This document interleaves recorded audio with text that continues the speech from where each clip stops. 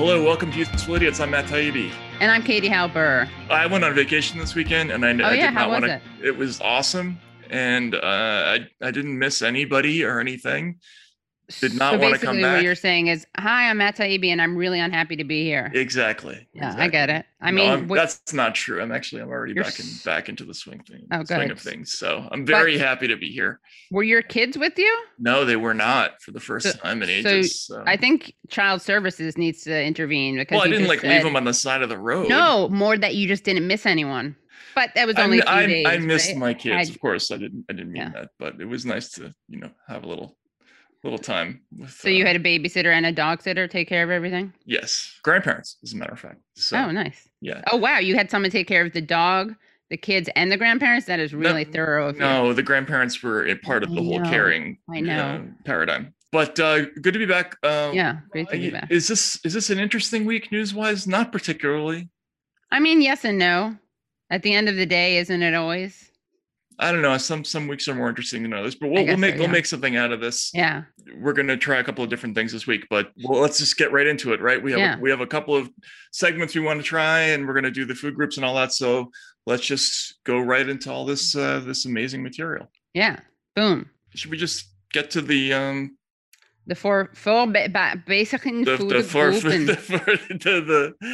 how would we say that? Let's say it in a second. Vier Lebensmittelgruppen. We want to play it. Vier Grundnahrungsmittelgruppen. I mean, I don't know which one was you and which one was the actual German pronunciation. That's how good it was, Matt. Yeah, no, that was pretty solid all the way. Identical, yeah. All right, so let's do our Vier Lebensmittelgruppen. Yes, okay, and that starts with me. With Democrats suck, and here's what we got. Okay, so this is a really great, heartwarming story, and this actually could serve as an ongoing theme. Remember, Matt, that the Washington Post had a fact-checking bureau or archive. They dissolved that after Trump because Trump is the only president who's ever lied. But we decided that on the off chance that Joe Biden ever lies, we should have a record of that, an archive of that. So just like a little crowdsourcing, we want our viewers and listeners, we implore you to give help us compile that list. So we have actually 2 of those for this week. I don't know if we'll get a chance to get to both, but let's at least get to one. And reading at Slate, Joe Biden's craven death penalty reversal in the Boston bomber case. When Joe Biden took the oath of office as the 46th president of the United States, opponents of America's death penalty, including me, celebrated. We took heart from his stated opposition to capital punishment and his campaign promise to end the federal death penalty. It seemed as if the United States had its first abolitionist president. And then during the campaign, he pledged that he would stop federal executions, propose legislation to abolish the death penalty at the federal level, provide incentives for states to follow suit. He recognized that America's death penalty system is rife with error and unfairness. Because we can't ensure that we get these cases right every time, candidate Biden tweeted, we must eliminate the death penalty. But here is what's pretty interesting. He has decided, he broke his promise, right? Instead of announcing the end to federal capital prosecutions, a moratorium on federal executions, steps to dismantle the federal execution chamber in Terre Haute, Indiana, or support for congressional legislation to end the death penalty, Biden's first decision about capital punishment was to endorse it. Now, Matt, guess what? What do you think okay, I'm going to read this to you. Guess if you can figure out what it's for. He broke his promise and failed his first death penalty test in a very big way when his administration filed a brief with the United States Supreme Court asking it to reinstate the death sentence of blank. Don't look. Did you already see it? Oh, it's for the Boston bombers. Yeah, okay. Dudayev or Dzhokhar, or whatever his name is. Yeah, so asking it to reinstate the death sentence of Boston Marathon bomber Dzhokhar Tsarnaev. Sorry. Okay, Tsarnaev. The brief defended the death penalty as an appropriate response to what it called one of the worst acts of terrorism on U.S. soil since September 11th. He was indeed sentenced to death for the 2013 bombing at the finish line of the Boston Marathon that killed 3 and wounded more than 260 others. And he's one of the 46 people now on the federal death row. And it was this is interesting. So his death sentence was overturned on July 31st by the First U.S. Circuit Court of Appeals, which ruled that the trial judge had not protected the defendant from potential bias during the jury selection process and had erred by excluding mitigating evidence. Not surprisingly, obviously. the Trump administration brought the case to the Supreme Court last fall, seeking reinstatement of the death penalty. And ironically, the Biden Justice Department's position in the Tsarnaev case, which it calls one of the most important terrorism prosecutions in our nation's history, turns out to be exactly the same as the position articulated by William Barr, Donald Trump's attorney general. The depths of the administration's hypocrisy are revealed when we recall what the president's press secretary said in March when the Supreme Court announced that it would take up the Tsarnaev case. President Biden, Jen Psaki said at the time, made clear, as he did on the campaign trail, that he has grave concerns about whether capital punishment as currently implemented is consistent with the values that are fundamental to our sense of justice and fairness. Well, saying that you have grave concerns doesn't mean you're right. You're exactly. It's up. He doesn't know whether, as currently implemented, it's consistent with the values that are fundamental to our sense of justice and fairness. Now, because we can't ensure, this is very important. Ready? During the campaign, okay, he said, because we can't ensure that we get these cases right every time, he tweeted, we must eliminate the death penalty. Now, that was July 20th. Oh, that's a little bit more unequivocal. Right. But what's interesting, so that's July 25th, 2019, that he tweets that in response to I think in a story about exoneration. Here's what's interesting. So more recently, Psaki is saying that he has grave concerns about whether capital punishment as currently implemented is consistent with the values that are fundamental to our sense of justice and fairness. So basically the question is, does not getting the death penalty right every time, does our inability to ensure that we get these cases right every time, does that contradict the values of America? Is that consistent with our values? Well, it's unclear. I would think personally that occasionally executing innocent people, I would say is pretty clearly, and that is the premise, right? That Biden concedes. I would say, call me crazy, but I would say that does inherently violate the principles of justice towards which we aspire. I mean, unless you're talking about like the 3/5 clause, in which case it's actually pretty on brand. Right. You can't make an omelet without breaking a few eggs. That's not in the Constitution anywhere, right? Right. It's true. Yeah. I think when you're talking about the death penalty, you're supposed to be pretty confident that it's the right person. I think so too. That you're killing. Yeah.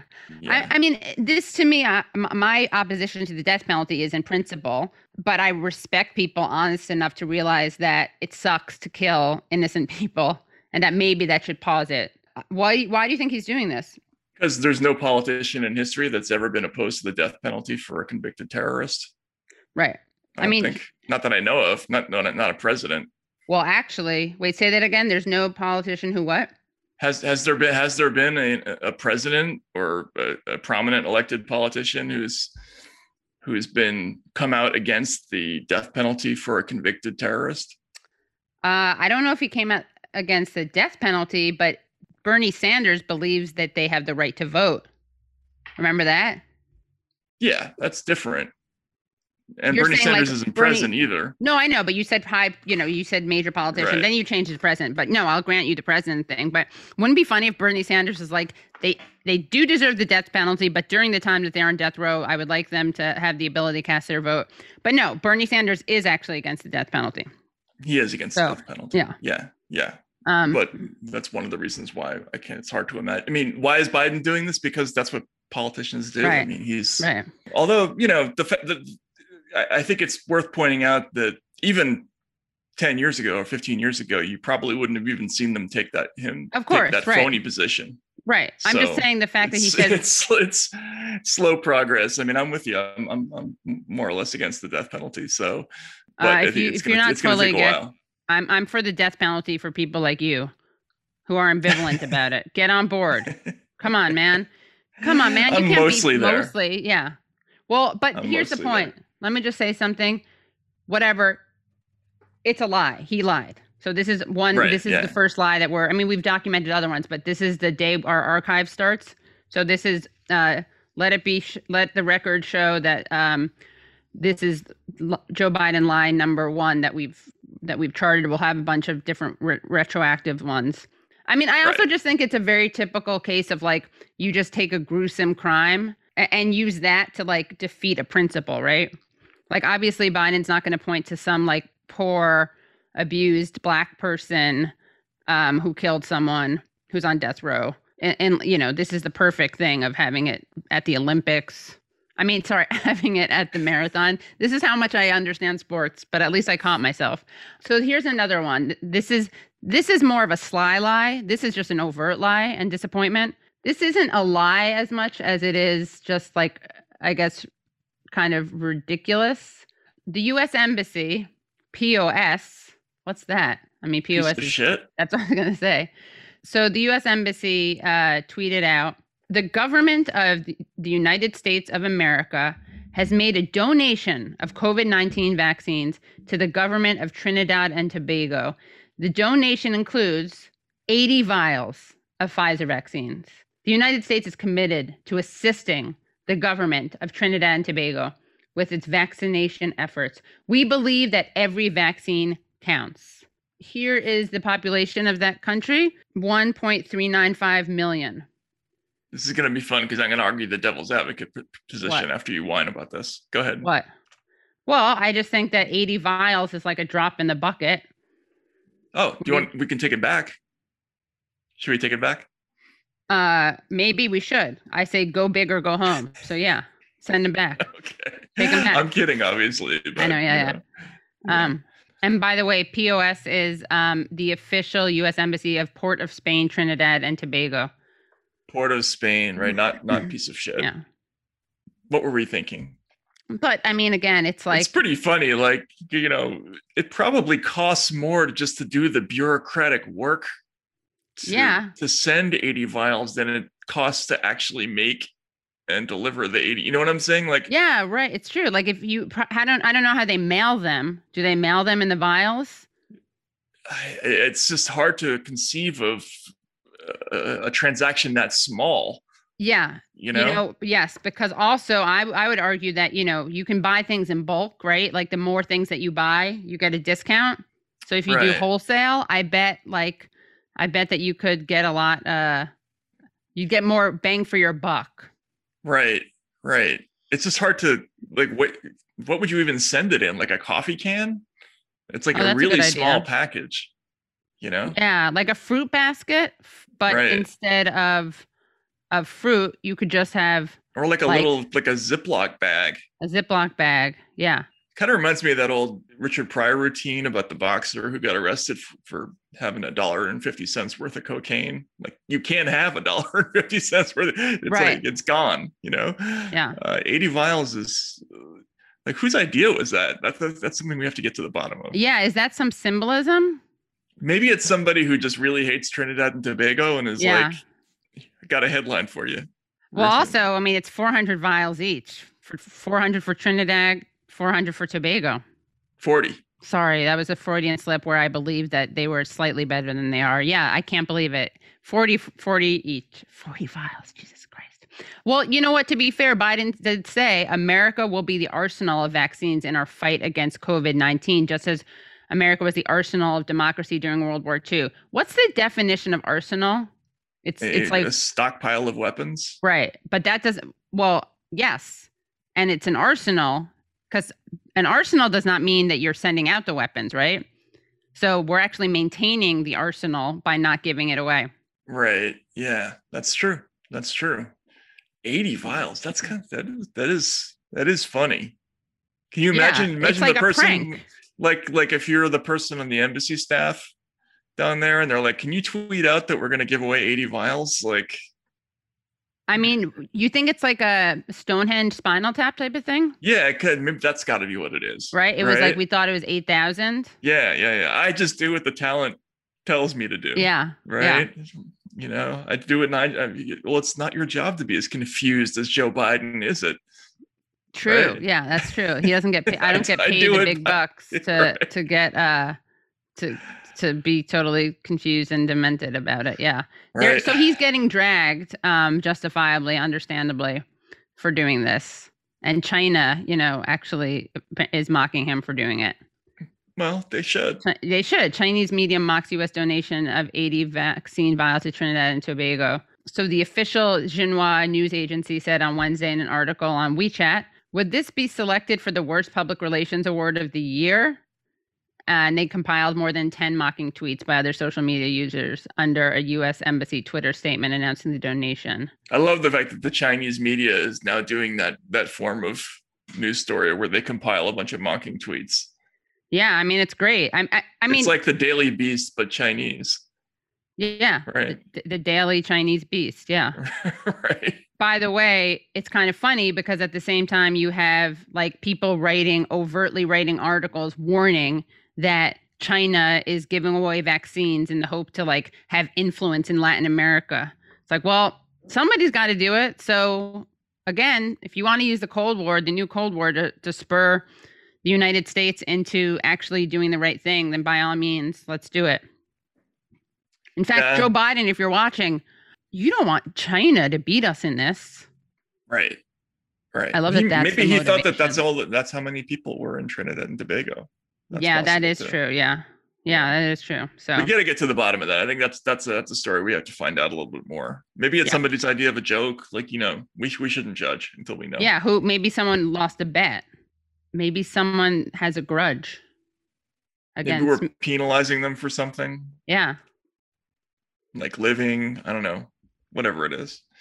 All right, that is more like the amount of donating to a nursing home, not a whole country. Someone tweeted. Yeah, let's see Republicans suck. I don't have a great one, but Mike Pompeo is trying to start this movement to give a name to the folk who back people such as him. Smartest, best sea officer that I ever came to know is Air Force Special Operations Officer. I'd ask him about someone who was working on our team. He'd say, love that guy, pipe hitter. You know what he meant? He meant that person got stuff done. They were a grinder.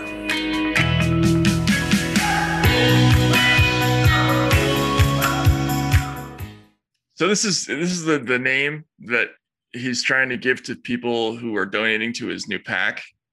He wants them to self-identify as pipe hitters. Yeah, well, nothing wrong with that. Well, there is, I think. First of all, pipe hitter is something you call somebody who smokes crack. Right. I know it's a thing that they talk about in the military. That is like actually, I think, a military slang term. And viewers/listeners, please correct me if I'm incorrect about that. But there's that, and then there's the whole. It just makes everybody think of that scene in Pulp Fiction, doesn't it? Where Marcellus talks about getting the pipe hitting. What is it? I don't actually remember that. You know what scene I'm talking about? No. All right, Matt, can we play the scene from Pulp Fiction? Call a couple of hard pipe hitting to go to work on the homes here. Pipe hitting, that's like the only pop culture reference to pipe hitting that there is, I think. Pipe hitter also, I think aren't there some like sexual connotations there? Oh. Right? Like I saw this was trending on Twitter. I think someone was like laying pipe or something, which is of course pipe in that case is the penis. But the reason that I think that's the reason that's interesting is note that he says grinder. Right, because that's where he spends all his time. Yeah. Right? Yeah. Yeah. Yeah. So the Urban Dictionary, pipe hitter, the people who smoke crack and can therefore accomplish a difficult, dangerous, disturbing things because they only care about their next high. Well, if their next high is like droning a country or regime changing, it's kind of addicted to that, yeah. What should someone who supports a Pompeo PAC be called instead of a pipe hitter? Why not a pipe hitter? A dick. Oh, you're saying how dare we? Who are we to judge him unless we're providing an alternative? Right, something like that. I mean, it's just funny because it's kind of a classically Republican thing to be clueless about, like to not know that it's a crack smoking thing. Right. I mean, you know what, Matt? Maybe he is just trying to destigmatize drug use, like taking a page from Hunter Biden's book, who we spoke about last week. He's reaching out to Hunter. Yeah. Well, someone tweeted, if Pompeo isn't careful, Hunter Biden might show up with a pipe hitter resume. It just makes my heart warm for the old school Republican who would not know. Like, what was the one? Remember the teabag phenomenon? Remember that? Yeah, teabag. Yeah. What was that? That was the. It's really funny, by the way, because this is clearly stuck in his claw. Is that the right? No, craw. Mine? No. Pompeo's, because right now we're taping on June 16th, and at 11:44 a.m. he tweeted, "One of the best CIA officers I work with was a former special operator. When I'd ask him about someone, if they were top notch, he'd say, 'Love that guy, pipe hitter.' He meant that person got stuff done and was dedicated to the mission. All of us need to be pipe hitters." So he's like, he's justifying. Right. Remember they had the Tea Party people? Yeah, of course. They had the whole like teabag the IRS. Oh yeah, and then who's the person who like teabag the liberal Dems before they teabag you? Right, and teabagging is like when you put your balls in someone's mouth or your face or something. Yeah, you gotta like squat. Yeah. Right. It's like you're lowering. I mean, it makes sense though. I keep saying to be fair. I mean, in their defense, they do want to do that, right? It's like the suck my whatever equivalent. Bag my tea my bag. I mean, it doesn't really make sense. Well, they were referencing the Great Tea Party. They were talking about, of course, right? The other kind of tea. Yeah, of course. They weren't saying lower your balls into the mouth of the IRS. Well, they were saying basically we should do that. Right, but they were calling themselves teabaggers, I guess. I know, no. Yeah, who was the person who pointed that out? I can't remember, but I mean, everybody pointed it out. Right, I got in trouble for talking about it with Michelle Malkin, actually. Oh, wow. One of the many times you hung out with Michelle Malkin. Yeah, exactly. Yeah. Apparently there's another definition. There is? So someone who is unapologetically American, someone who fights for our future, someone who never gives an inch, someone who is dedicated to stand against the radical left's agenda. I mean, that's, I guess, what someone put that up on the pack. A pipe hitter. Yeah. You can be all those things and smoke crack. Right. Yeah. Why are they going to throw crack smokers under the bus like that? Right. What do you want it to mean? Like, because they're just taking whatever they want it to mean. So what would you like it to mean? What would I like pipe hitter to mean? Pipe, yeah. I guess it could be like, I mean, now if they're going to mix metaphors like that, a pipe hitter should be someone who gives to Mike Pompeo's PAC and smokes crack. Maybe someone who sells crack in order to fund their donation. The Republicans? Yeah. Okay, there is something called the Pipe Hitters Union, by the way. Pipe Hitters Union. And it has, for people just listening, it has a skull and crossbones, whatever. It looks like strongly like sort of Republican MAGA almost ethos. Like, yeah, it almost has like a Republican, not goth, but something. And do you know it's got a little like steampunk. Is that the word? Steampunk? Steampunk. It's like MAGA meets the Walking Dead. Yeah. A little bit, right? Yeah. That would actually be a good show concept. Yeah, it would be actually. It's MAGA meets The Walking Dead meets Jersey Shore. But the original pipe hitter, according to them, was Andrew Jackson. Andrew Jackson. Here's the thing. Because he massacred the Seminoles? What did he? Original pipe hitter, Andrew Jackson Canvas. A warrior against the corrupt aristocracy, an advocate for democracy and the common man. His toughness was legendary, earning him the name Old Hickory, a virtue that makes him the perfect person to become the fourth of our series' original pipe hitter. Old Hickory joins George Washington, Abraham Lincoln, and Teddy Roosevelt as a one of a kind design that you'll only find at Pipe Hitters Union. Well, now useful idiots clearly. That's not chronological at all. No, it's in pipe hitter. It's in pipe hittery. Right. Who'd be the next person in that series? Kurt Loder, right. I like it. He's like squat. Wait, Matt. What? Look at this. Talk about teabagging. In this image, he's squatting. He is. So it could be a teabagging pipe hitter. Who is he teabagging there, though? That looks probably like a Native American. Yeah, that's like a Seminole. He's probably teabagging a Seminole during the Seminole Wars. Yeah, because he has a feather in his cap or feather in his hair. Oh, this is interesting because it's kind of like hippie aesthetic. Right. Super thick 2-inch gallery wrap. So there should be like a special subset of like really hardcore conservatives who are into teabagging and smoking crack. Yeah. They smoke up that crack. They got to find someone to squat over. Right. And then who are they teabagging? Whoever, wherever there's conflict. Right. I'm kind of disturbed by the being like a warrior in times of peace and They have a sweatshirts that are called the Gun Depot, the Ammo Depot. Well, that one guy's wearing there's a Humvee and a guy with this 50 caliber machine gun. You can't tell though if he's teabagging someone inside the Humvee. Right. And here's the last thing I'll share. This is a pretty wholesome image. If we could just show that one. I shouldn't generalize because some of their images are more wholesome than others. The Jason one? Yeah. Original Pipe Hitters Union with Jason Voorhees. Yeah, of Crystal Lake. Camp Crystal Lake. Camp Crystal Lake. And written on his, is that a sword? It's a machete. That? Okay, written on his machete is, as always, Pipe Hitters Union. Did he teabag any of his victims, Jason? Maybe in the outtakes. That would make that movie more interesting. Yeah. That's just the whole series would be interesting. All right. So just generally Republican pipe hitters. I mean, we should make a list of probably we're missing some other references. Yeah. Like send us your references. Yeah. Like if you can remember other times where they misuse a word, like they don't know what a certain thing is, like right. We're the fraudage club or something like that, right? Yeah. Or say something like weird with like a weird subtext. Yeah. Right. Yeah. So send us any notations on that. All right, what do we have for isn't that weird? Okay, so isn't that weird? This article comes from entrepreneur.com. People want Jeff Bezos to buy and eat the Mona Lisa. The petition already has thousands of signatures. There are petitions online that support thousands of causes, but there are some that are just strange.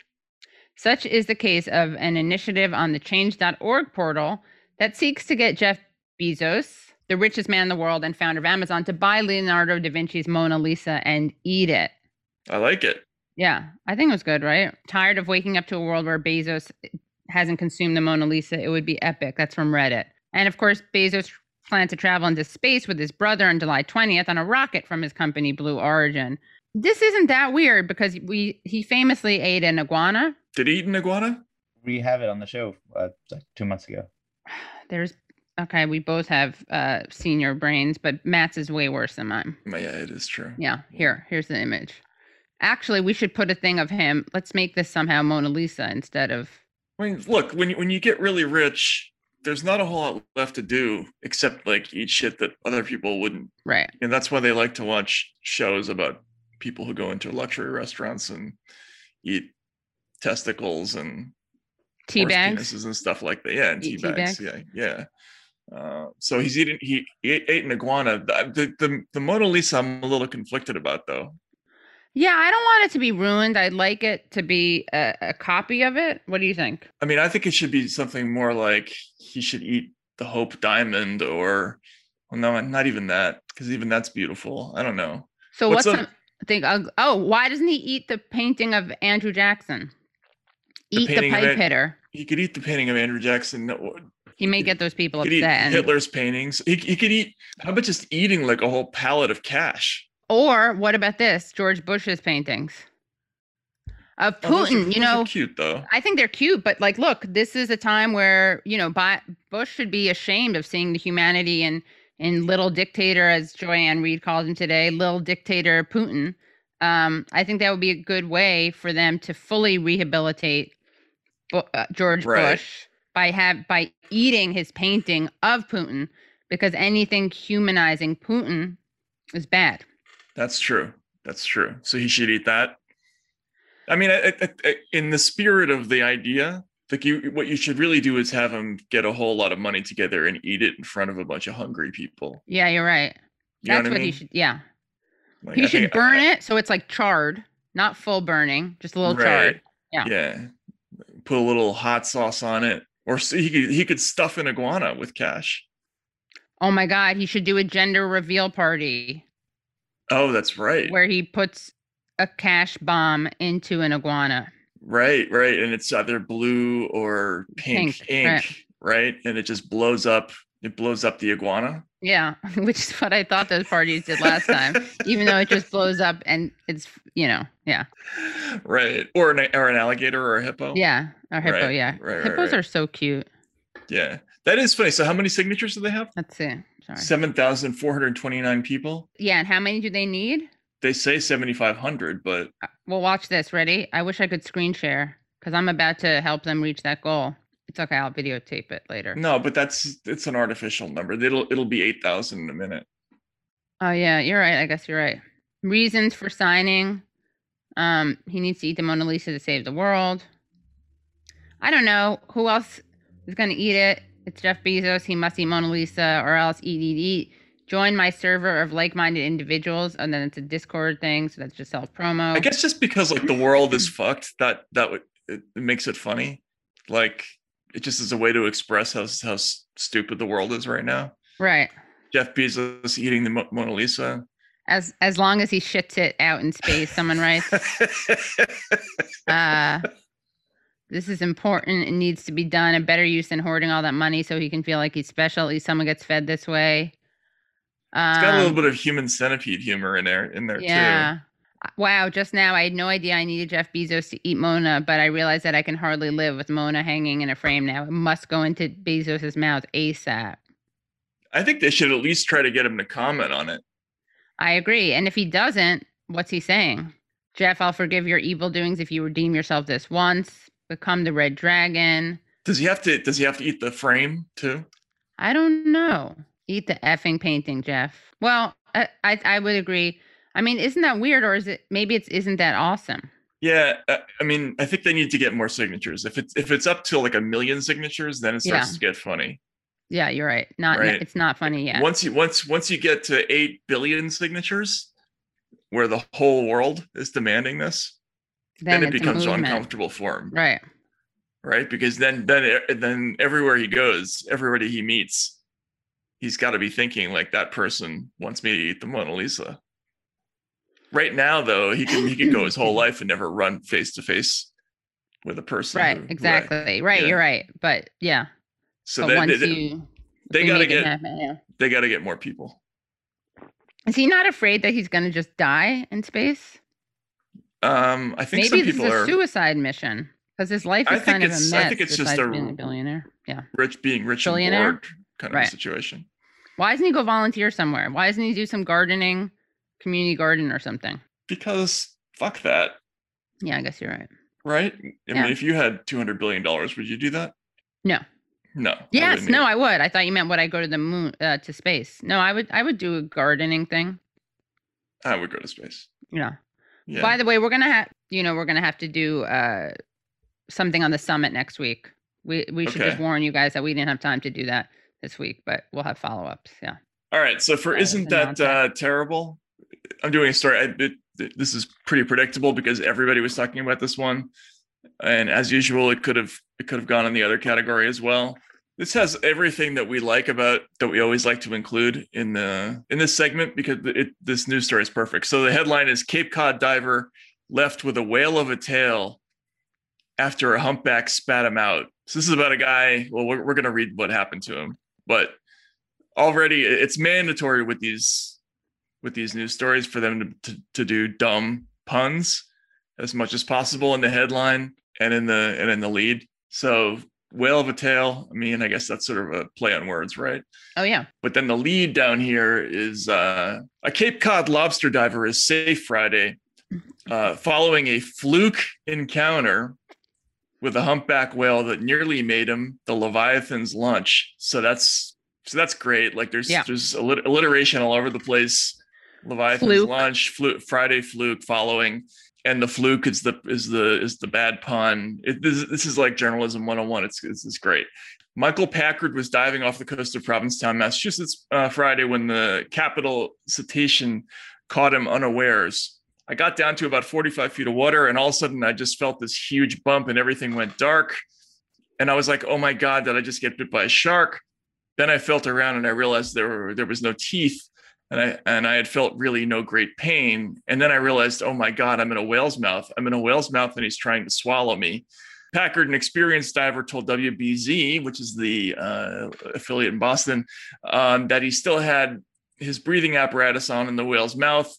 One of the things that went through my mind was just, oh my God, what if he does swallow me? And here I am, I'm breathing air and I'm going to breathe in this whale's mouth until my air runs out. Okay, this is it. I'm going to die. After what Packard estimated to be about 30 seconds in the mammal's mandibles, again, Great alliteration there. He said the whale surfaced quickly and spit him out. All of a sudden, he went up to the surface and just erupted and started shaking his head. I got thrown in the air and landed in the water, and I was free, and I just floated there. I couldn't believe it, he added. I couldn't believe I got out of that, and I'm here to tell it. I think we like this story, right? Yeah, I like this story for a lot of reasons, but you explain why you liked it.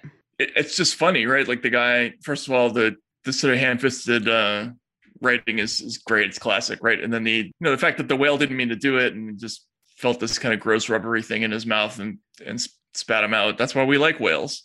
I was going to say, what I like about this is that it really, in the fate, we live in a time of sharkaganda, and I really appreciate how he reminds us this could have been a lethal encounter had it been a shark. Right. But because it was it's not a whale, shark. right. It was a baleen-bearing humpback whale. That must have been insane, though. Imagine that feeling. Must have shot himself. That might have made the whale angry. Although I guess he would have done it in his rubber suit. Right. So. Yes. Well, you know what? You know why it'd be impossible for him to have been swallowed? Why? Because he was too big for the whale's throats, esophagus. Do you know how big they usually are? The size of a fist. Oh. So what they do is they lunge. It's called lunge feeding. They just open their mouth. They don't really. I think they don't even see at the time. No, they get all that krill in there, and then they shoot the water out through. Yeah. It's almost like what we do with mouthwash, but if the mouthwash had little like microorganisms in it. Yeah, in it. Yeah. Little shrimp. Yeah, little shrimp. Yeah. And whatever else. Yeah. It's a little like sitting down to a really nice meal and into your mouth flies a fly. That's what a marine biologist said. Yeah. Yeah. There were a lot of news stories about this. None of them I have to commend. I think CNN did the best goofy write-up of this story. It's crazy. But he could have been. The guy got a lot of airtime. Is that a pun? It was not. See? These things write themselves. Yeah. That's really crazy. I guess it's not terrible. Isn't this uplifting? Yeah, isn't it literally uplifting? But this is weird. So just looking at this article at CNN, they quote this guy, Charles Mayo, a marine biologist at the Center for Coastal Studies. I don't really trust he's a marine biologist because listen to this. It's a little like sitting down to a really nice meal and into your mouth flies a fly. If you came up to atmospheric pressure and you've held your breath, you could develop an embolism. He must have kept his cool to get out of a situation like that. You have to be a top pro. The reason he's still around is because he's smart. He's a smart guy. He's a tough guy, and he's a lucky guy. What did he do that was smart? I mean, I'm not shaming him by a whale? To not get eaten by a whale. The whale couldn't have eaten him, even if it wanted to. No, I'm saying that he got swallowed by he fell into a whale's mouth. That's what he did. That was smart. And he kept his cool as opposed to what, like punching it? And how do we know he kept his cool? He could have been shitting freaking himself out. Yeah. Right. I think that's very weird. I mean, for that marine biologist to say. Yeah, the credit goes to the whale in this situation. Yeah. Although the whale didn't really have a choice either. Right. So he opened, but actually there is one. Do you know what kind of whale could eat a human being if they wanted to? Yeah, sperm whale or. How do you know that? Well, any of the toothy whales could have done it. Yeah, I know, but how do you know about that toothy versus baleen whale? I'm from a whaling state. You are. Yeah, I used to live right next to the home of Moby Dick. Right. That's Bedford. True, of course. So that's probably not the only whale that could do it. No, but it has to be a toothed whale. Right, it has to be a toothed whale. I mean, not because of the teeth part, but because of the esophagus size. Right. But it's happened before, by the way, to people, some kayakers. Been swallowed up by baleen whales. Yeah, although I guess it's technically not swallowed. It's like mouthwashed. Right. Scooped up. I don't know. And then, of course, in the Bible. Right, the whole Jonah thing. Yeah. The Bible's weird, though. It says a great fish. Oh, interesting. I don't read Aramaic, so I don't really know what the hell it says. We don't know the original, yeah. We got to find out. Yeah. The Bible's weird, though, Matt That's Taibbi a t-shirt. critique. Yeah, it is a t-shirt. The Bible's weird, we should have a useful idiot's guide to the Bible. Oh, that would be great. Right? I tried to rewrite the Bible once. When? About 10 years ago. I was trying to do like a more readable version of it. Well, let's do it. Useful Idiot's Guide to. I got to like Genesis 26 or something ridiculous. You stayed in the Genesis phase, though.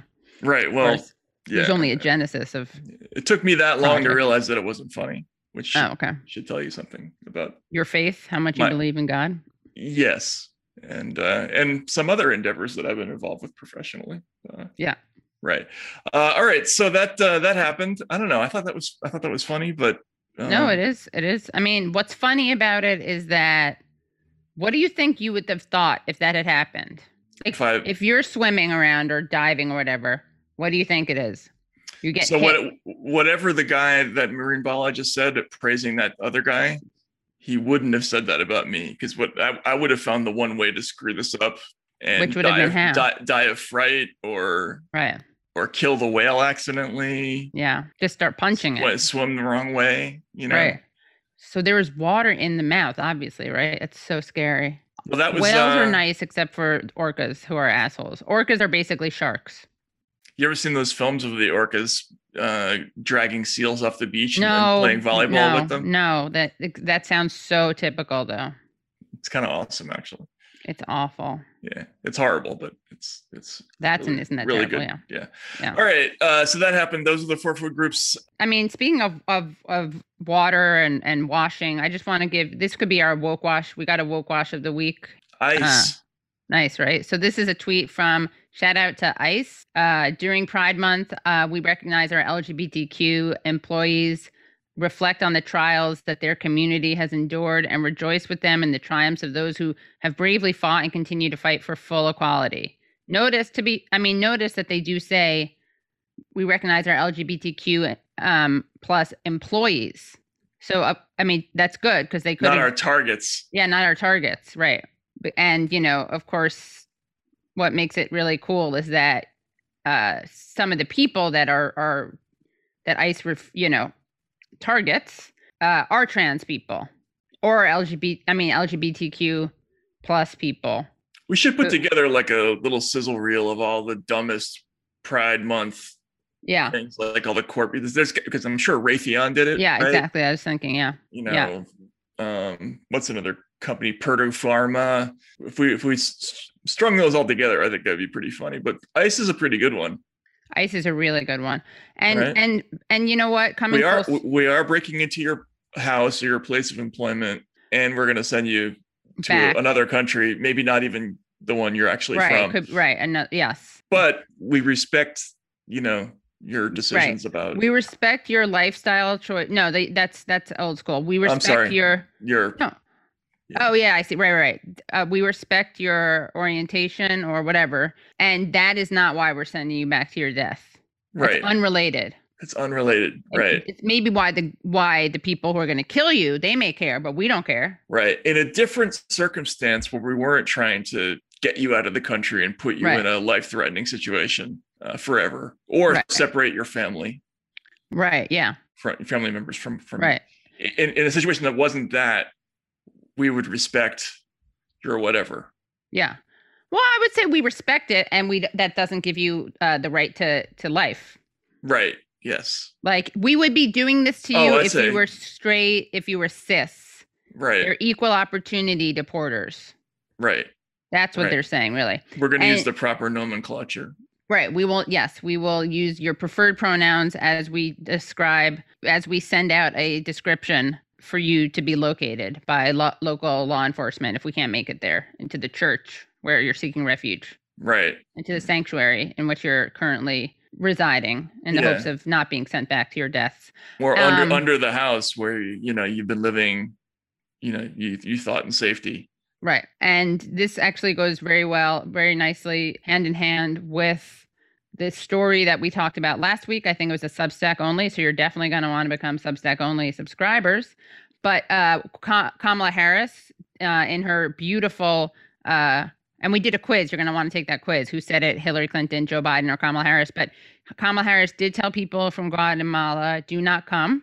It was just this week that reading at Pink News, tireless fighter and beloved trans activist assassinated just meters from her home in Guatemala.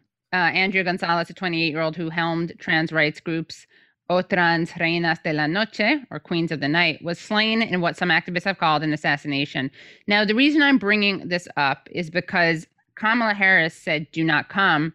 And at the same time, she's very aware of the root causes, as she calls them, behind people wanting to come to the United States, right? And one of those root causes, she says, is transphobia. Mm-hmm. So it's interesting. I'm not like blaming her for this person's death, but it is interesting that this happened, and her message to people coming from that country about whom she cares so much is do not come. Right.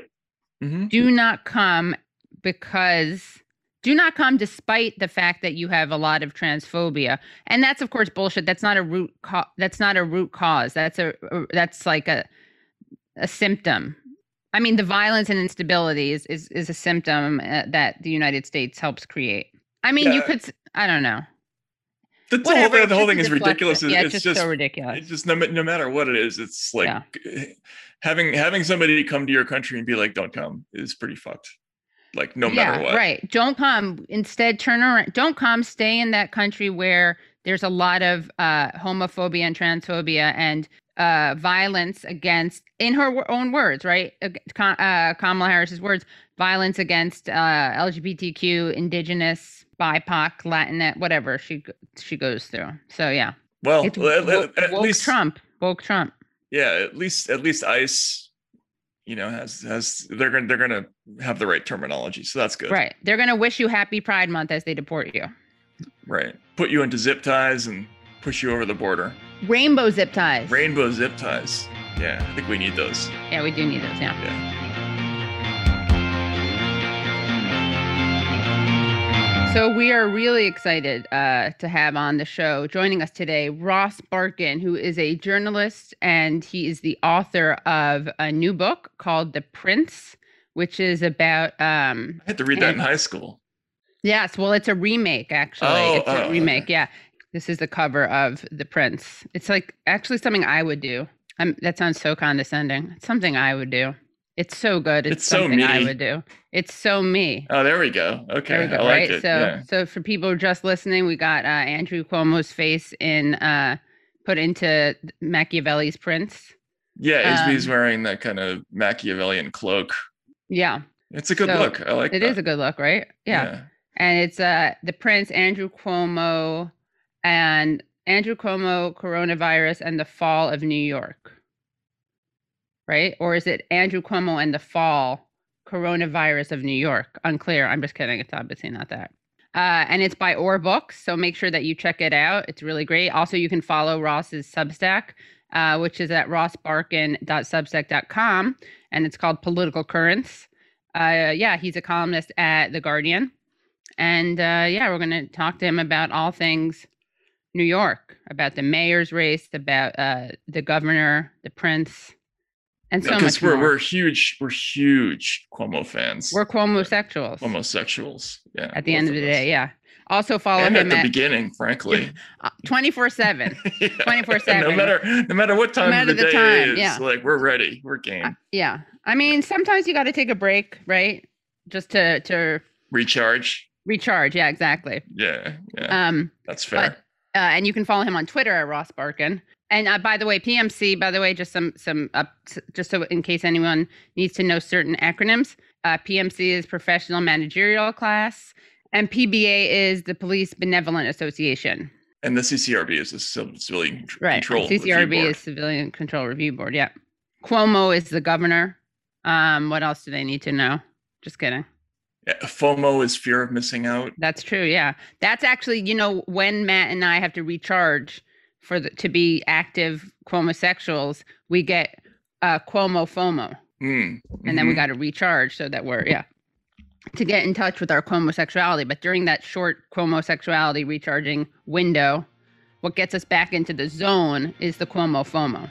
Should we talk to him? Let's talk to Ross. Let's talk. You know what? Let's talk to Ross. Let's just do it, guys.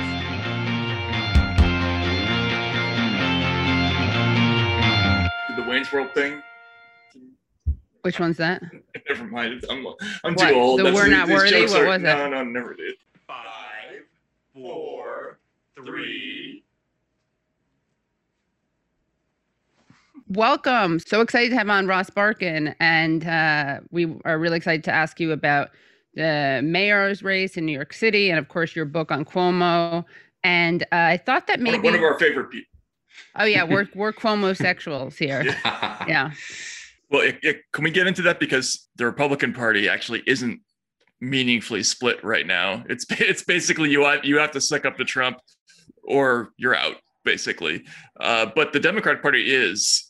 Can you talk about the extent to which the divisions within the Democratic Party are on display in this mayoral race, which is another thing you've written about? Definitely. So yeah, I mean, I think the Democratic Party is more ideologically diverse and factionalized. I mean, I do think the Republican Party does have kind of this like vaguely populist, like sort of left economic, like vaguely, I don't want to say left, like sort of half left economic populist with like Josh Hawley, and you have kind of traditional conservatives like hoping to reassert themselves. But the defining element is fealty to Trump. Like you do not survive this Republican Party without fealty to Trump. So I think that kind of eliminates the factions, because if you're Liz Cheney, you just get canceled. Jeff Flake canceled, right? Elise Stefanik reinvents herself as a Trump Republican. She ascends. We know the story. And the 2024 primary, it will be about fealty to Trump, which is something I thought would happen. I'm not surprised to seeing it happen, unless Trump himself runs, which also could happen. But yeah, the Democratic primary for mayor, I mean, it's very interesting. So New York City, it's a massive city, right? I always tell people, think of this more as a statewide contest than like a municipal race because of the amount of people voting. You have an electorate in the millions, and probably you're going to get around 800,000 Democrats coming to vote. So in a lot of states, a lot of places, that's a statewide electorate. So you start right there. And New York is a very Democratic city. It is certainly more progressive than it used to be. There's no doubt about it. The left is much more ascendant than it was even 10 years ago. DSA has been winning victories in the state legislature from New York City in the last few years. AOC won in New York City. So the caveat being the left is healthier than it's ever been in New York. But the big but is the electorate is definitely ideologically diverse, and it is not simply this kind of culturally liberal, PMC like, approach to politics. You have a very big, moderate Black and Latino working class that does come out to vote, Blacks in particular. Many of them are older voters. Many of them are church going. Many of them are, hold, economically left of center positions, more socially moderate, certainly hold views on policing that are not the views on policing that kind of like the professional left thinks they should hold. You also have like a big Asian population that is also mixed ideologically. Trump grew his vote share in New York City. This is true in cities throughout America, but the Latino vote in New York City, like in other places, swung toward Trump. Not Latinos are still voting Democrat in much bigger numbers, but that is where his gains were. So it's important to like keep that in mind. You have a very diverse electorate. You have like older, like progressive liberals. You have like older moderates. You have like young leftists. You have Orthodox Jews who are growing in their share of the vote. So there's so many factions. Like there's just so many different factions. So a winner has to knit together different coalitions. Something Bill de Blasio did, which progressives like rarely do, which is he was able to knit together white progressives and Black moderates. This is kind of like the holy grail for the left that can never quite get pulled off. It usually gets pulled off by moderates or by Barack Obama, who did it as well. So Bill de Blasio did this. People malign him, but in 2013, he had a multiracial family. He ran a very good campaign. He brought these people together, and he brought Latinos in as well. The 2021 race is much more fractured. Right now, the moderates are absolutely winning. We'll see what happens on Tuesday. We have ranked choice voting. We're not going to know till July because the absentee ballots get counted after. New York State has talked about Jim Crow like laws. People fulminate about the South. New York State like had the worst voter laws in America until like a year or two ago. So, the closest thing to that is honestly New York. So, we have a super incompetent patronage-ridden board of election. So the moderates, right? Like right now, the front runner is probably Eric Adams, who is a Black former police captain who was once a Republican and is running on a tough on crime message. He's a reformer himself, like he's talked about police reform, but the message he's propagating is crime is rising. I will turn the city around. People are getting shot in the streets and I'll be there for you.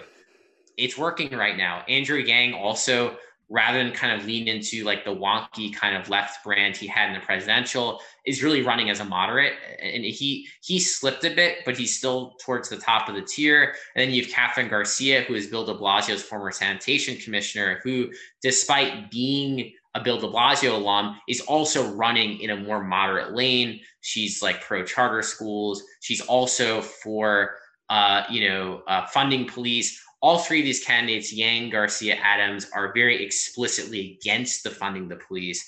And then you have one candidate who's kind of in the top tier, endorsed by AOC, Maya Wiley, Bill de Blasio's former counsel. She's vaguely for defunding the police, but I would say she's kind of more of like a left liberal kind of Warren type candidate. There's like there's no Bernie style person running at all. Wiley's kind of a Warren. And then you got three Biden-esque candidates kind of fighting over this, white liberal, but also like big kind of broad working class base. And like, who's going to win? I don't know. I think Adams has the inside track right now based on available polling. Wiley, isn't that interesting? Just saying. Like Wiley Coyote. Yeah. She's an MSNBC pundit too. That's why she has a big Twitter following from fantastic. MSNBC. Yeah. Can't have enough of those in politics. Yeah. Isn't this race really interesting though, in terms of what it's going to signal nationally for the party? Because my take on how the national media anyway covers the Democratic electorate is that it just doesn't understand where the votes are coming from and who they're voting for and why. You talk about how these moderate candidates who are sort of anti-defunding the police, those numbers hold up pretty consistently across the country. And there's a real schism, I think, between what the op-ed pages, people in the op-ed pages think about, the certain voters and what the reality is. Is this going to be one of the first sort of litmus tests that like lets people know what the actual composition of the Democratic electorate looks like? It can be. I mean, the irony is New York City's electorate is much more liberal than the national electorate, but even there, you're seeing success from candidates running on tough on crime platforms. Candidates who are still, by the way, from a historical context, are running much to the left than their predecessors. I mean, no one is supporting like building more jails. No one is like, we have to lock up more people. No one is like, increase penalties for all these crimes. I mean, even Eric Adams is not like going there.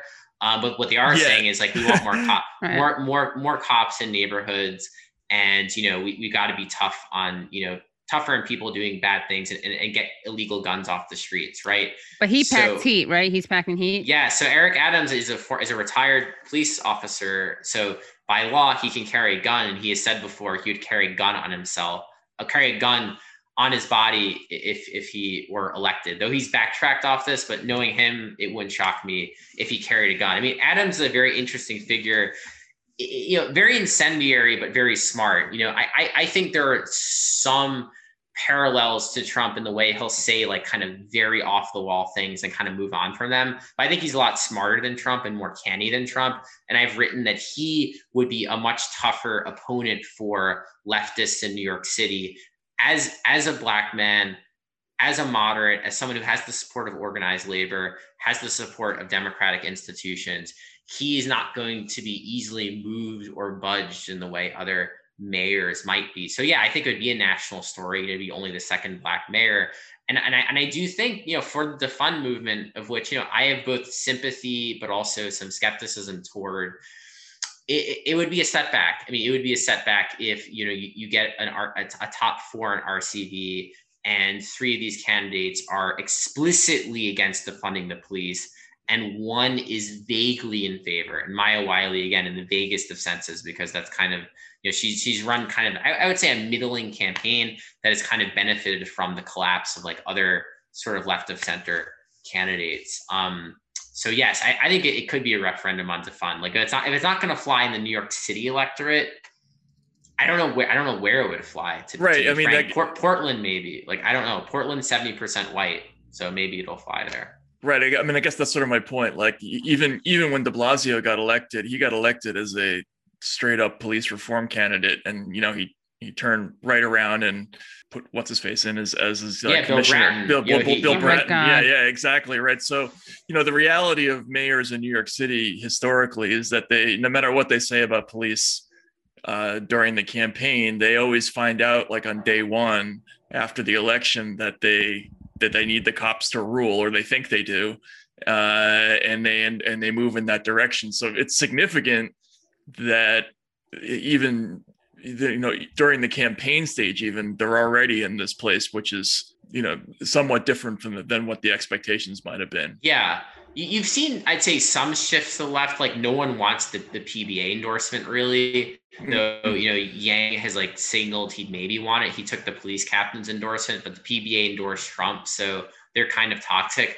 But yeah, I mean, no one in the top tier is running on a platform of like slashing the NYPD budget tremendously and kind of taking the fight to the police. It's talk of reform, of overhauling, but it's also talk of like solving crimes, of having a police presence in these working class neighborhoods that are experiencing real rises in shootings and in murders. And that is a reality that I think that the professional left ignores. And there's a really good book, Ghetto Side, which maybe you read. Yeah, it's really opened my eyes to kind of policing. And the story of Ghetto Side is poor people in neighborhoods without resources want good police. They don't want no police. They want good police who will solve crimes and care about their plight. Like if their son, their brother, their mother is killed by a bullet, they want to know the police department is going to go in there, investigate the crime, and bring the killer to justice. That's what they want. And they're not going to get that in a defund regime. They're not going to get that if the NYPD is cut in half.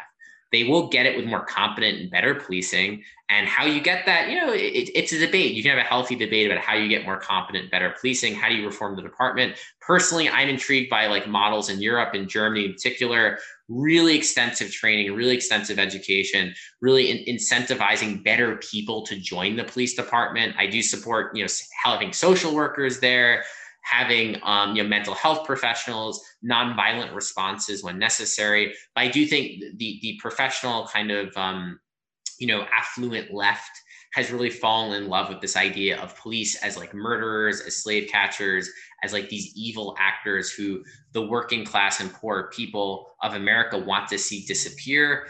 It's just not the case. There's literally like no evidence to undergird that at all. The criticisms that they do have make tons of sense. Like they want certain tactics to end. They don't want the vertical searches in the houses.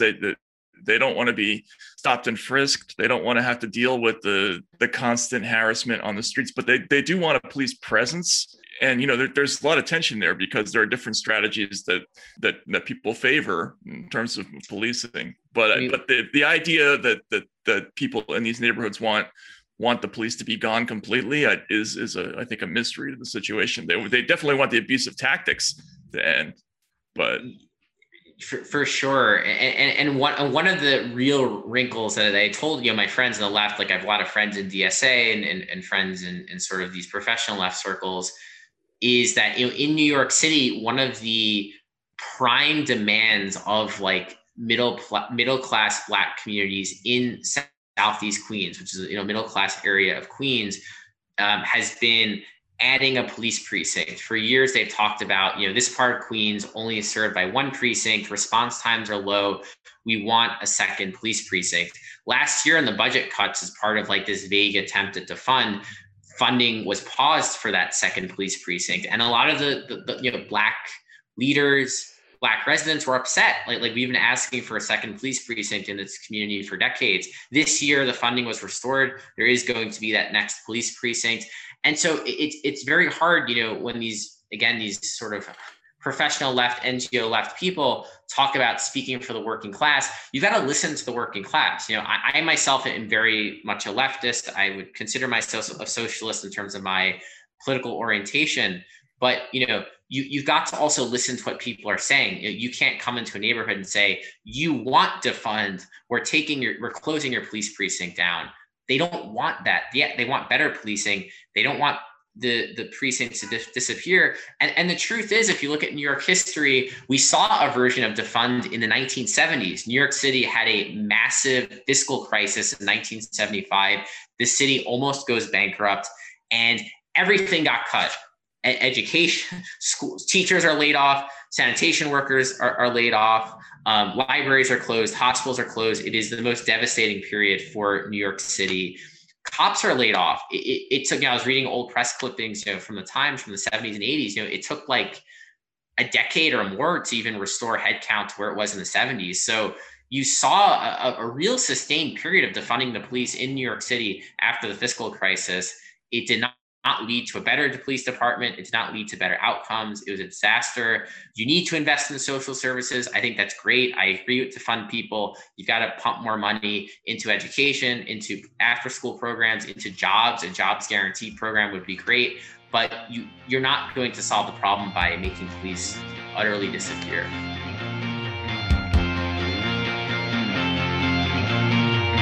I thought that maybe you can answer this question, which is why, it's a little risky because hopefully if you don't have a good answer, then we're going to get canceled. But Take the risk, right? Good.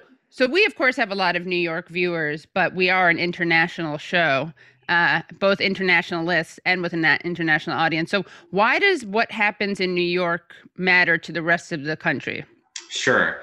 So, New York was the original epicenter of COVID. And even after the successive waves of COVID and the suffering nationwide and all the reports from last summer, New York still remained really the worst hit place in the country. New York State overall ended up with the second highest death rate. That was only second to New Jersey, which is next to New York.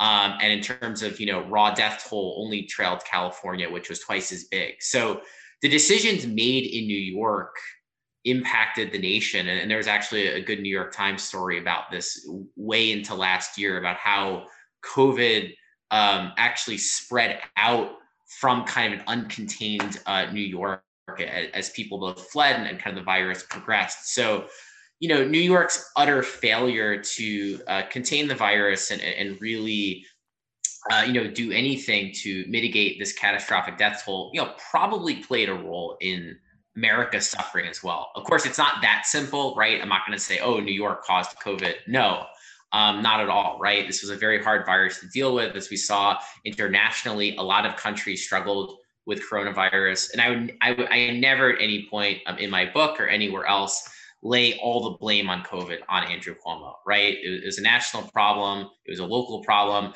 And very few countries, with few exceptions, did well with COVID, and that includes Europe. That being said, and we can go more into it, there were critical decisions made, rhetorical postures taken that really cost tens of thousands of lives within New York State.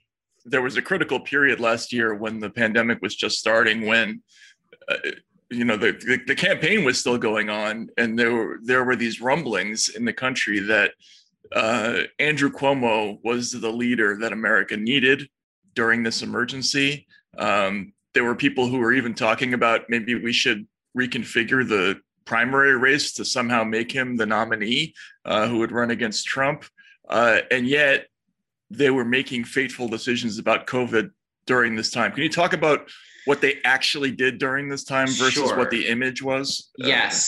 So one of the big parts of my book is really the early TikTok, for lack of a better word, of New York's response in February and March of 2020. So I really went back, dug into the transcripts, the press conferences, the news clips. I had my own reporting because I was reporting on this for The Nation and other outlets at the time, so I could go back and cite my own work as well.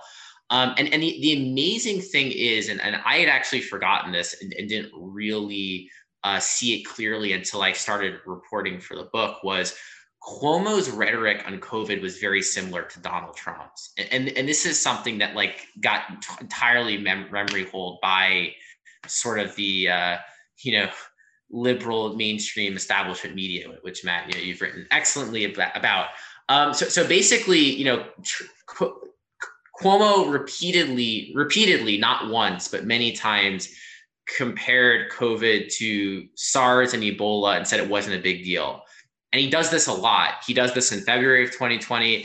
And the thing that was striking to me is that he keeps doing this well into March of 2020. So if you remember, by March of 2020, it's very clear COVID's a big deal. The first case shows up in New York March 1st. Many smart people believe it's been there much sooner.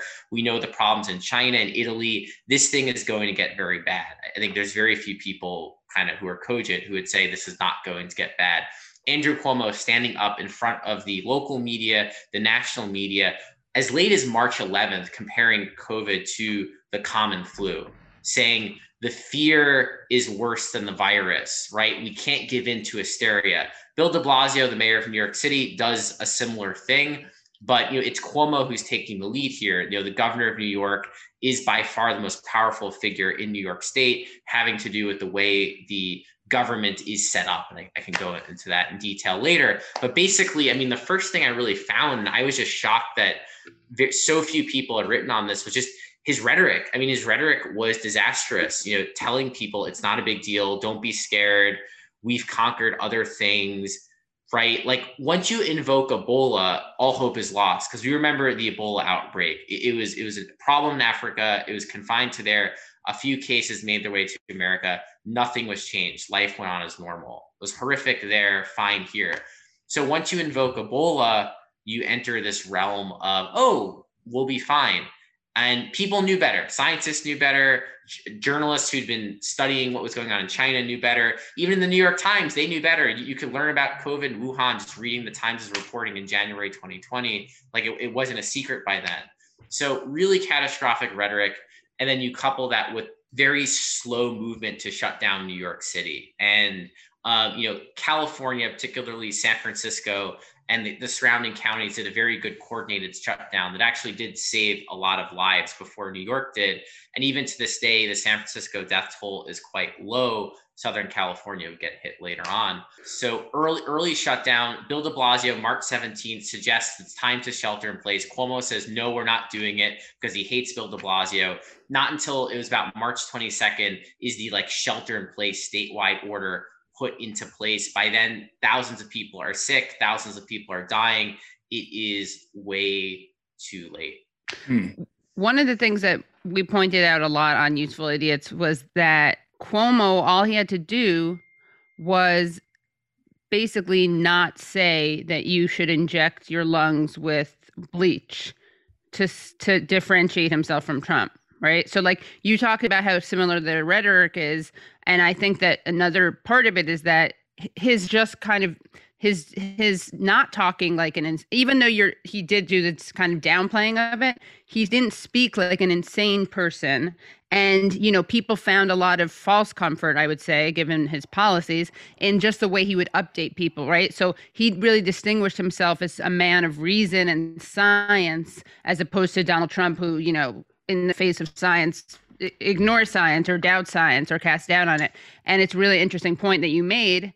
And it's fascinating, as you say, that people weren't pointing this out about him, even Cuomo's critics. And I do think that just having Donald Trump as a foil was so great for Cuomo. And he could cut with stuff with healthcare in the budget. Oh, absolutely. I do believe that if Joe Biden, through some alchemy, had been president last year, Andrew Cuomo would not be a national hero. It just doesn't happen. If you had even a Democratic president that wasn't handling COVID well, right? And 600,000 people dead, maybe a Democratic president gets the death toll down a bit. But as we saw again, very competent leaders in Europe also struggled mightily with this. So I'm not going to sit here and pretend Joe Biden would have stopped COVID. I think that's silly. But given any kind of normal-ish president who spoke coherently and didn't sound incendiary and deranged and tweet crazy stuff and suggest crazy things, Andrew Cuomo is not a national hero. You know, people, you think back to March of 2020, right? People are shut in their homes, people, particularly white collar professionals, they're watching cable TV all the time. It's all they're doing. Right. And unfortunately with journalism, you know, I said this before, I do think it too often, and I love fiction, I write fiction, but too often takes on the tropes of fiction, seeks narratives, heroes, villains. We have to have a foil, right? Cuomo fills this void. Both Trump and Cuomo are from Queens, but Cuomo is like the tough talking, straight talking, you know, it has real gravitas to him. Trump does not. And, you know, Cuomo is like your tough, like father-in-law, you know, giving you advice, and Trump is your crazy uncle. So I do think, you know, that demeanor, that approach appealed to a lot of people in that moment, though he was doing nothing to save lives or very little to save lives. And also to the media, and the media is complicit here. I mean, regular people did celebrate Cuomo and enjoy Cuomo, but if you look at the coverage from that period, it is ridiculously fawning. Cuomo is appearing on the cover of multiple national magazines. He's on the cover of Rolling Stone. He was on the cover of Vanity Fair. In the New York Times, he's getting celebratory coverage. His aides, like Melissa DeRosa, who played a role in the cover-up of the nursing home deaths, which we can talk about later, she is profiled by Harper's Bazaar. You know, it really is like this manic period of Cuomo hero worship that lasts several months. And I think does the damage of still protecting his reputation, even as he's no longer as popular as he used to be. He's coming off such a high peak. He's not yet in the gutter where probably a normal politician would be after these scandals and other problems that he encountered this year. Well, we saw the press kind of openly make him campaign for the role of the 9/11 Giuliani to this pandemic. I mean, they were longing to just sort of slot somebody into a familiar character trope, which was bizarre to watch. You know, it's like they were trying to shoehorn him into something that didn't really exist. But he definitely benefited from that. Did he not? Yes, I mean, absolutely. You know, definitely there are a lot of parallels between Giuliani and 9/11 and Cuomo and COVID. You know, in each instance, you know, neither man did anything at all to save lives. In Giuliani's defense, couldn't stop 9/11. He did move infamously after the World Trade Center bombing in 93 against the advice of smart people. He moved the OEM headquarters into the World Trade Center, and then they were rendered, you know, useless very quickly in 9/11. What's the OEM? Office of Emergency Management. Yeah. So he moved these headquarters into the Trade Center after the 93 bombing, and people were like, well, why? This is a terrorist target. Don't do that. I don't even know why he did it, but he did it. There is a reason. You have to go back in the press clippings. Well, he did also cost lives by I guess it was Christine Todd Whitman was the New York EPA at the time, EPA director, but they did downplay the risks to rescue workers. Yes. They said it was safe to go down there and like I don't know the numbers, but there's a significant number of people who got cancer basically from doing that. Yes. So yes, pulmonary, yeah. Yes, many people suffering to this day who are dead, you know, from that time. So yeah. And shout out to the late Steve Levin, who ran Mount Sinai's World Trade Center rescue workers clinic. They opened an entire clinic to deal with that. That's how bad it was. Yes, no, it was horrific. So, you know, Giuliani, you know, enjoys this post, you know, 9/11 popularity. Almost tries to secure himself a third term as mayor. Did not work out, and then he obviously coasted off of this for a long time. Turned it into a failed presidential bid, made millions of dollars. Defenestrated himself later on with Trump, and so on. So yes, I think that the media hungers for narratives, hungers for foils. It's like there's kind of this collective yearning to fill voids sometimes, and the coverage in a sane democracy, the coverage would have been Trump is terrible, but Cuomo is doing a bad job too. Yeah, and I told people repeatedly throughout 2020, both of these things can be true. Yeah, right. Exactly. I'm not here defending Donald Trump's COVID response. It was not good. But this does not mean Andrew Cuomo is awesome and is doing an incredible job. In fact, he is not. And subsequently, his response in the months to come would be quite destructive in terms of the quiet austerity regime that he imposed on New York throughout 2020, and was very luckily reversed to an extent by the federal stimulus money that came in. But that would not have happened without the Democratic Senate. So Cuomo got lucky there. It's the but Trump phenomenon. But Trump, if you raise any criticism of a Democrat, as long as you're not doing and saying exactly what Trump is doing and saying, again, you're foiled by that. But what's interesting is that I feel like we saw this cynically weaponized by people in the defense. They use it to give cover to Democrats. But in this case, I actually think it functioned as giving cover, but I think that people were so seduced by just language that recognized science, even though, as you pointed out, he was not actually taking it seriously enough, and he was actually misrepresenting what it was by comparing it to Ebola. The remarkable thing with Cuomo is, and I'm sort of skeptical of the follow the science cult, right? Though, I mean, science. Oh no, me too. But I was going to add, as my pivot from that, is that Cuomo did not follow the science, and in fact, his staffers in government, the people making public health decisions, were mostly not doctors and scientists. They were his political appointees. The guy heading up the vaccine response in 2020 and 2021 was Larry Schwartz, who is a literal political hack who has been Cuomo's friend for decades, and is working as a volunteer to oversee, coordinate vaccines in the state. So this is a theme with Cuomo where he's not even following the science. Where other states, you've looked at Washington State, which had a pretty good COVID response. Jay Inslee was empowering, scientists and doctors to speak to the public very directly. One thing I write about in my book is Cuomo is insistent that he is the face of COVID. It is not any public health official, which is contrasted with Washington State, even California, where public health officials are put at the forefront. It's Cuomo, right? And his health commissioner in the state is in essence a flunky who will do anything Cuomo says and is not an independent health official in any way. I guess I meant more he science virtue signaled, yes, right? He did. He virtue signaled. Yes, absolutely. So behind the scenes, he was not trusting the science, but yes, publicly, he was very fact-based. Exactly. That goes back to the PowerPoints, right? Right. People are obsessed with these PowerPoints. It appeals to this PMC obsession with expertise. Here he is, Donald Trump is babbling about, drinking bleach, and everyone's going to be in church by Easter. Cuomo's sitting down every day at 11 a.m. with PowerPoints. Oh my God, words on a PowerPoint. Exactly, yeah. I am awed by this. So yes, he spoke to those liberal sensibilities. I mean, that's what New York is. And that's what, the media is. I mean, the media loves the idea of expertise, not necessarily expertise itself, but the appearance, the aesthetic of expertise. Yeah, it was like a performative wonkery. Yes, because he's not a wonk, but he can perform as one. Yeah.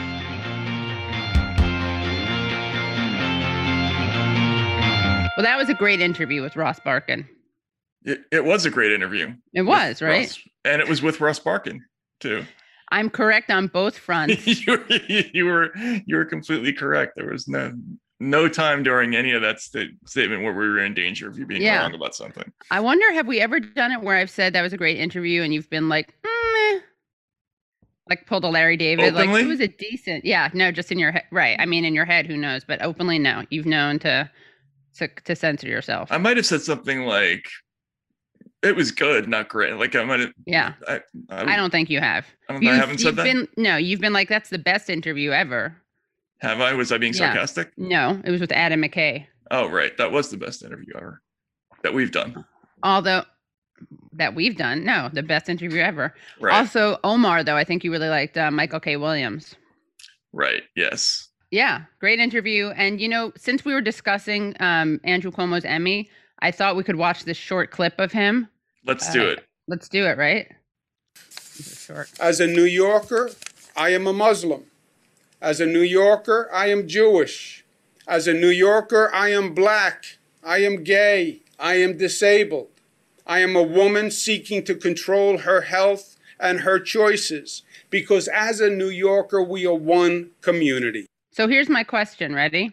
Which is he the most convincing as? Remember, because this is a guy who won an Emmy. So which is his best acting performance of all of these? Okay, let's watch this. I am a Muslim. As a New Yorker, I am Jewish. As a New Yorker, I am Black. I am gay. I am disabled. I am a woman seeking to control her health and her choices. Because as a New Yorker, we are one community. He's a woman seeking to control her health. Yeah. I mean, it's a little problematic. It's a little honestly, Sybil. Because Sybil? I mean, he's got a lot, he's a little multiple personality situation going on there. He's all these people at once. Well, no, I think the problem is he's not. In fact, that's what I would say is wrong with it. It's not actually intersectional because he makes these things kind of mutually exclusive. Why not, as a New Yorker, I'm a Black, gay, Jewish, Muslim, disabled woman fighting for her reproductive freedom. Right. Against someone like me. Yeah. Right. As a New Yorker, I detest Andrew Cuomo. Right. Yeah. Well, he obviously couldn't go there. I think he sold that pretty well. I thought that was going to be like a factor of 10 more cringe than it ended up being. Yeah, I guess so. So you're saying he's credit where credit is due. Yeah, I know. Yeah, he is good. He's not good at controlling COVID. He's not good at being honest about nursing home deaths, but he's pretty good at playing in his role of Black, Jewish, woman, disabled, gay, New Yorker, Muslim. Who is sexually attractive to Trevor Noah and Ellen DeGeneres. Well, he doesn't brag about that. That's actually, no, that's not his role. That is what he is. That's what he is. Like that, if he had said that, that would have just been a humble brag. But we can say it for him, though. Yes, we can say that, yeah. Yeah. Anyway, that's interesting. That was interesting talk with Russ, by the way, because the results that are coming up, that'll be something we can actually discuss. We didn't ask him to predict it. Damn. You know what we should do? We should compare the actual drama that happened within the Democratic faction in New York to the very heated drama on left Twitter, and see if there's any overlap between real political drama and that other thing. Or is that a taboo subject right now? No, this will be a good Substack only. I think we should get into it again. Like, it's been a while since we probed the real reasons of our severing ties with Rolling Stone. But our new obsession is, I think, this Twitter beef, these online personalities. So if you want to hear that chat, it's kind of awesome how venomous it's gotten. In the last week, it went to 11. Yeah, it got to 11. And one of the things is that, by the way, my favorite part of that, though, is that they then promised that they were going to have a journalist from Syria on who was going to bring the receipts. And said journalist is a white American named Pat Hillsman, who I guess is not from Syria, but I believe he's been to Syria. He once saw Syria on a map. On a map, yeah, from his window. No, I think he ate Syrian bread. I've never had that, but it sounds really good. You never had Syrian bread? I don't think so. It's like a pita. Oh, is it? Okay. Yeah. It's like a pocket. But I think that's like such a, really? You couldn't find one? Here's the thing. If you're not going to be able to find a reporter from Syria, why would you preview in a tweet that you're going to have on a journalist from Syria? I don't know. Why are you asking this question, Katie? What you have something against the Young Turks? No, I don't. In fact, I often find myself, honestly, wishing that they would take my advice, which is that, again, and I'm being very generous here, they don't like me. My thing to them was, you're not going to win, not because I fight with them over force to vote, but they're not going to win that battle. They're just not going to win. And the other side, that's their lane. It doesn't make any sense. They should just ignore it. And yeah, for this, my advice for them is, in general, you should deliver the guests that you promise you're going to deliver.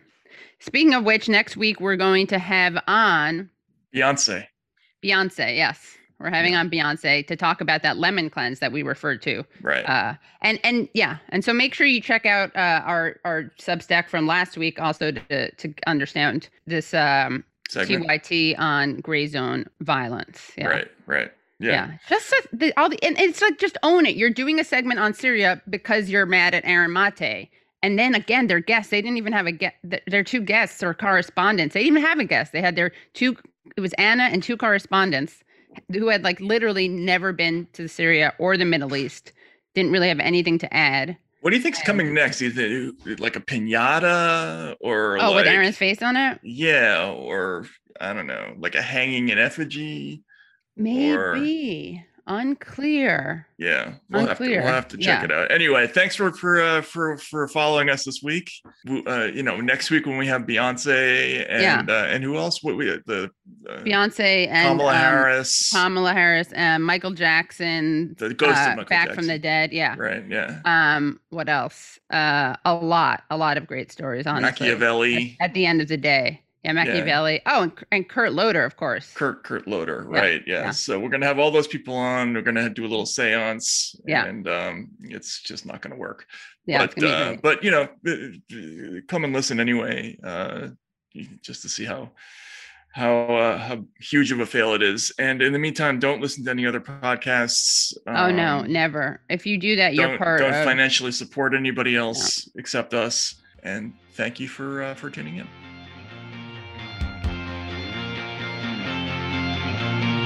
Thank you so much for watching this. To hear the rest of our chat with Ross Barkan, where we talk about defund the police and whether that is a slogan developed by PsyOps, as well as a quick update on the latest in the TYT Gray Zone drama, please join our Substack at usefulidiots.substack.com and subscribe to us on YouTube and subscribe to us on iTunes and rate and review us. How you like them apples? I like them. A+ See you next week, folks. See you next week. Bye.